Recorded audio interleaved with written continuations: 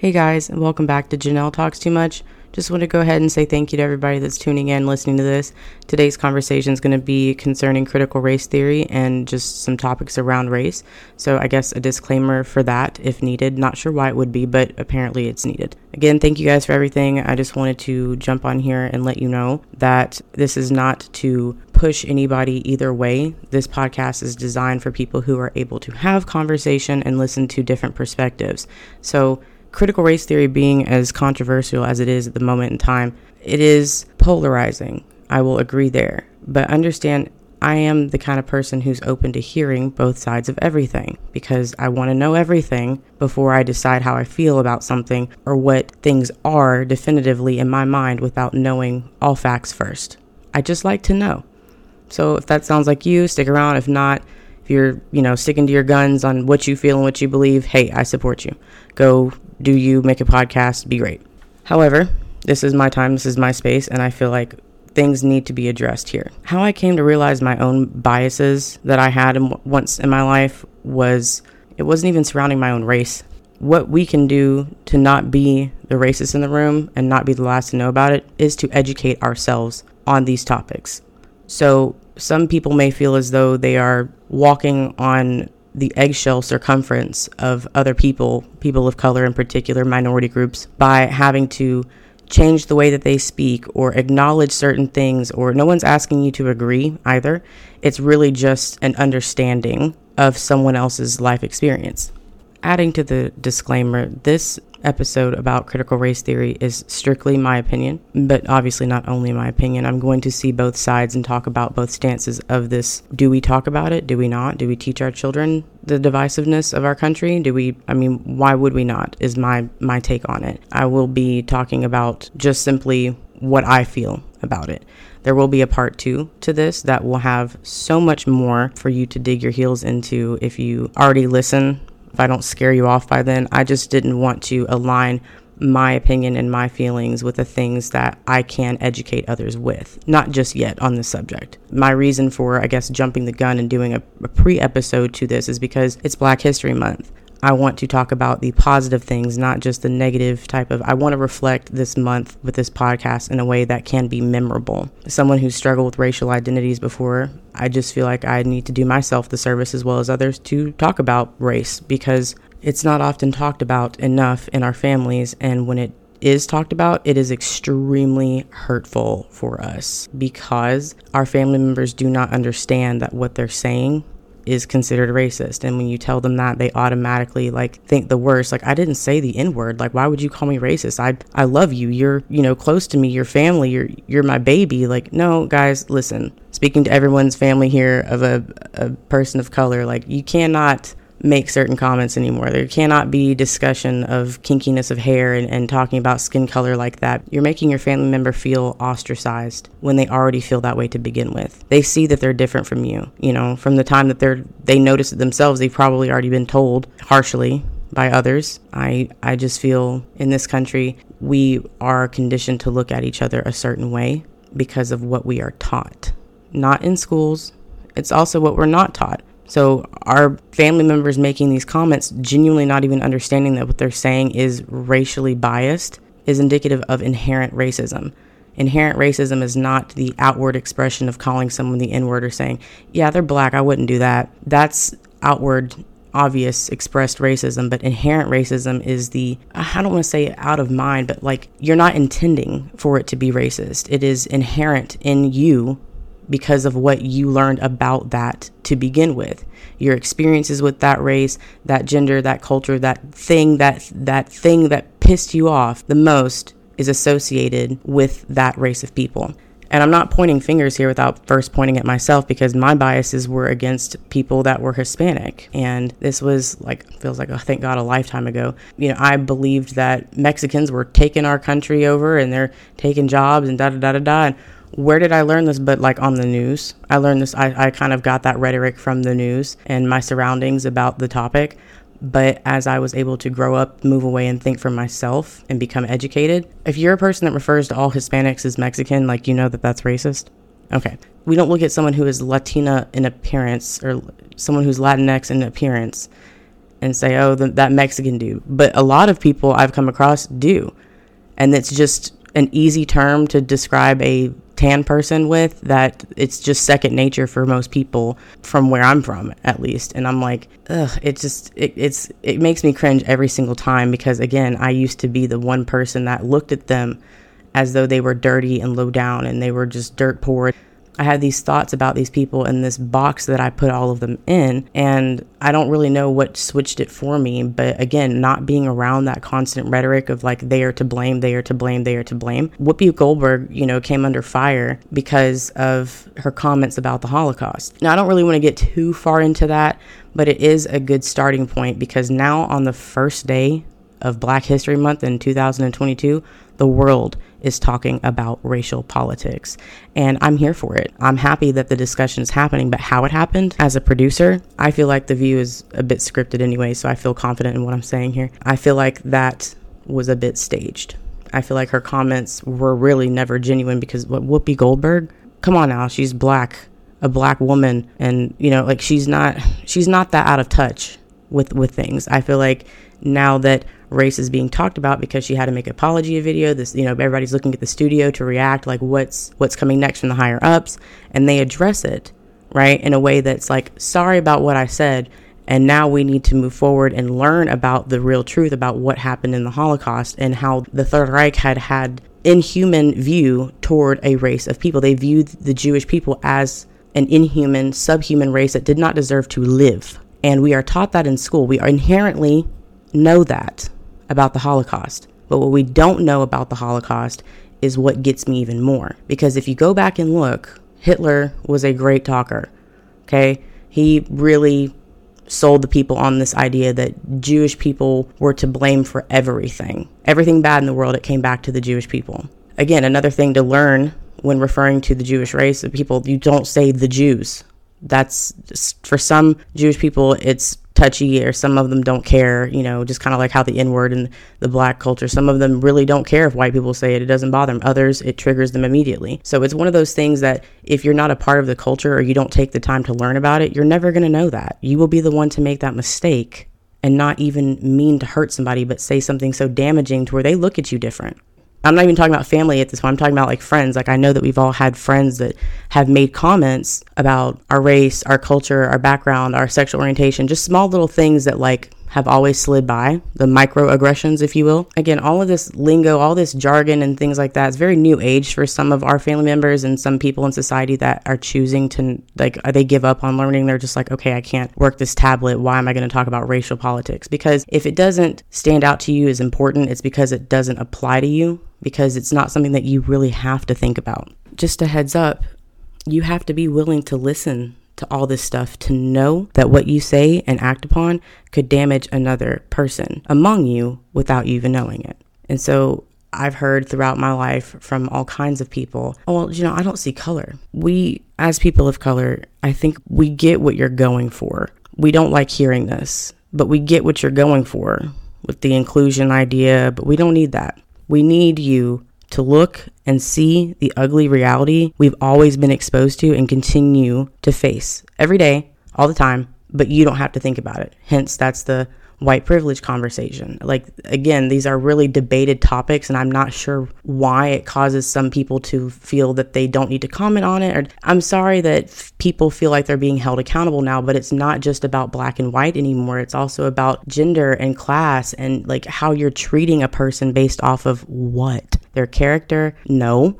Their race, who they're dating, what they're doing, what they do for work. Societal standards shape history, and our society is that of clean, white, pearly Christian values where everybody gets their fair share, everybody has a say-so. It was good for the people who made the rules, the people who put a hierarchy in place in this country. It's always been good for them. And what's good for them typically does not change, hence the generational wealth conversation. That is what that is, right? So if you've made it this far, I appreciate you hanging in there. I'm trying my best to cover a lot of things at once by just diving a little deeper each time that we bring something up that you need to know about. But thing is, guys, I shouldn't have to be the one to educate you on this stuff. There are articles, there are classes, there are seminars, there are, your friends will tell you. All you have to do is open your heart up for a second and ask your token black friend, what was your first encounter with racism? And if they don't tell you, it's probably with you. I'm just joking. But seriously, ask us, but not out of being nosy, like, because I've also gotten that all my entire life, like, wow, you're really exotic looking, what are you mixed with? Like, I've gotten that question so many times in my life. And then of course, hey, mixed people, what follows that question? Well, who's black, your mom or your dad? Right? And it's just like a very odd question that you got so used to answering that it didn't seem weird until you had to sit back and think about it. Like, why does that matter? You know, why are you also, I look exotic. There's a lot to unpack there. So let me start from the top. I'm speaking for myself here. Please do not ever call me exotic if you mean pretty or anything else as a compliment. That is not the adjective that you want to use, because I'm not a bird from the Amazon. I'm not exotic. I am racially ambiguous, if you will. So you don't really know until you ask. But we get that question a lot, and it just kind of after a while feels defeating, having to tell people things about yourself that you never really cared to incorporate into your personality. Like, why is that something you want to know? So my question is that I don't understand why talking about these things and sharing experiences or being honest about things would damage a child's mind and automatically make them a divisive person. What has learning ever really harmed is my question. I think some of us just prefer to not know. We prefer to not look in the direction of what makes us uncomfortable. And well, that's unfortunate that you live in a mental bubble, but it's not the world's fault for rupturing your bubble of comfort by educating you on where you might be fucking up. So I think it's, for some white people, maybe a guilt thing. Like, you feel like acknowledging racism and Jim Crow and all this other things that have happened to black people, or having to move past your feelings of your gay niece or nephew or whatever. I don't know why it is so hard to accept another. I genuinely don't get it, because even still, I'm able to disagree with someone and not disrespect them in the same token. What I mean by that is that you're entitled to your opinion. You can counter everything that I'm saying, everything that I'm thinking, because this episode is simply just opinion based for the most part. But there is a second part to it that is going to show you why these hierarchies are in place, how media has shaped our views of each other, and how that affects how we treat each other, right? So it's more than just, well, you know, guys, we got to rip the bandage off quick on this one. There's a lot of buildup. There's a lot of inherent opinions and biases that are there, and I want people to understand why they are there. It takes a lot to admit that you have had racial biases in your past. Me, being a minority myself, having a racial bias toward Hispanic people, and I know that there's some Hispanic people that do look down on blacks themselves. There's tension amongst the minorities as well, because we're taught that we need to hate each other. We're taught that there's a certain standard of beauty, and we're all chasing after that for why? Why are we doing that? We all know that we're doing it. We talk about it all the time amongst ourselves, the beauty standard, but why? And then you have the people of color, which are the other. They are not the Eurocentric featured people. They're of color. The one drop rule was a real thing. I know I've heard people ask about that before. Yeah, the one drop rule was a thing, just like eugenics was a thing. A pseudoscience about the inherent differences in the body and mind of someone who is black versus someone who's white. There are just certain things you can't help. An actual science. So there's more than just, like I said, black and white to black and white. And I hope that moving forward, we can have a productive conversation about it. I invite you to get with me on Twitter. I really don't want to start a Twitter war with anything, but if you have things to add, I will find a way to be able to read these things back to you regarding topics. I just need the time to do that.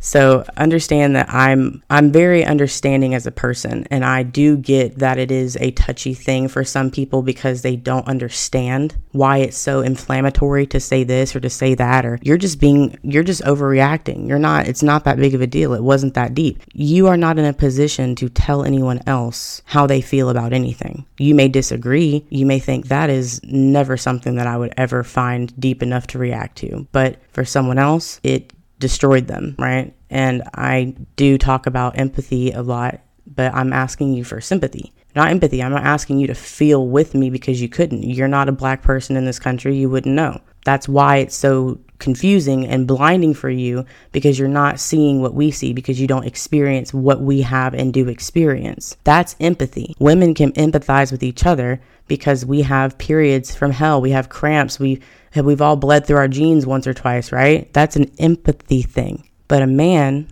will never be able to empathize with a woman because he won't have a period. But he believes that your pain is real. He can sympathize with you and say, oh, geez, she's really in a bad spot. Let me get some Midol and maybe, like, what do you need? You know, blanket, a hug, chocolate. You can sympathize because you see that she's not feeling well. She's moody. You believe that her pain is real. I'm asking why white people cannot do the same thing about minorities in this country, especially considering Black people, slavery, Jim Crow, all the things that shape what is today. You know, of course, then I get attacked with like, what about police reform? And I'm like, where does that even come from? I'm just thinking of things that when racial politics comes up, like where it gets geared off to. And of course that comes up and it's like, okay, but first off, before we get to reform, you want to talk about how police started in this country, like what it was, slave catchers. And okay, so you don't know the correlation. Well, if you give me a chance to show you, and I don't really ever get that chance, hence why I got the podcast, I got the mic, I'm the one that's telling you. If you're bored on the shitter listening to this, or you're on your lunch break at work, you're taking the time to educate yourself. And I want to deeply thank you for listening this far, because this is me at an extremely vulnerable topic that is extremely controversial at the same time. And I'm just trying to keep it honest with you. No one's attacking you. No one's laughing at you because you don't know. If you want to know, tune in next week. I needed to add something in here that I came across actually on TikTok. And I know that TikTok is not the greatest news source, but in my opinion, it's up there with Viceland with objective media coverage, news coverage that is. So what we'll be talking about in part 2 is how representation and ethics play in media. So again, I said earlier, what we see shapes how we feel about things and people and groups and structures and places and things. It shapes how we think and how we move about ourselves in the world. So this TikTok shares a sample from Brave New Films. It's a film that they put out, and it is bold and it is truthful, hurtful, truthful as well, because it's so accurate. The media coverage of the rioters in this country, when they're talking about Black rioters, they're talking about thugs and criminals and animalistic behaviors. Who would treat a cop like that? You know, and then they say, what would happen if we took the audio from the news coverage on Black rioters and protesters, rioters especially? What if we took the audio from the Black rioters and put it over the coverage of the white rioters? Because it is a stark difference. There's white men punching each other, hanging from street posts and stop signs and all kinds of things that are happening on both sides. But you only associate violence with one particular group. Why is that? Because the media shows it to you in that way. So I encourage everyone to stop this podcast right now. Go to Google, type in www.bravenewfilms.org. and go take a watch on the news coverage, because seeing this, me talking about it is one thing, describing it to you is one thing, but that's the thing about media, visually especially. I don't have that pull just yet. I don't have your eye on what I'm saying. To see how Black people are talked about out loud regarding protests, regarding violence, versus white people doing the same thing at the same time, and no arrests are made. There's no riot gear. There's no police brutality. There's no one really questioning anything. There was one guy that shoved a cop and high-fived his buddies because the dude didn't do anything. And he felt it was time to high-five. Seriously, stop this podcast if you haven't. Go look at this, because I walked away for a second and was going across some research, and I came across this film and I did not intend to. And do you see it now? ? Says the original poster. In honor of Black History Month, learn. So please go watch this film, and it will put a little bit of perspective on things before we get into why media has done this, why they do it, what it does to the minds of the viewers, why the viewers matter, how representation is construed in this country. In honor of Black History Month, we're going to learn, guys. We're going to learn. And I welcome you to stick around, because I promise you, it is so worth it to just at least educate yourself. You don't have to agree at the end of the day, but at least now when the racial conversation comes up, now you know where to pause and ask questions instead of making statements. Now you might know the lingo, the appropriate way to address someone when you have a question about a certain group of people. But maybe now, through a way of learning the appropriate ways to ask a question, who to ask, how to ask it, it's not too hard to learn. And once you do, you can apply it. And it's okay. It's like speaking another language, like Germans. I speak German all the time, and I'm not perfect, but the fluent ones really appreciate my effort and willingness to stick with it and be patient with myself, because they're being patient with me. They allow me to be patient enough to figure things out for myself and ask a question or state the phrase. But I have to stop and think sometimes about, like, hold on, what's the word for this thing right here? Okay, I got it. How do I present it and ask a question and use the correct verb and formal, informal? Like, there's a lot of things that go into my mind before I just open my mouth. And I really think that learning allows us to be able to recall that information in order to state something, phrase something, ask something in the way that will be beneficial and respectful for all. I just think that there's a better way of doing things. And now that we're talking about it, we're just going to go head first into it. So with that said, definitely stay tuned for the next episode, because it will be worth the listen for sure.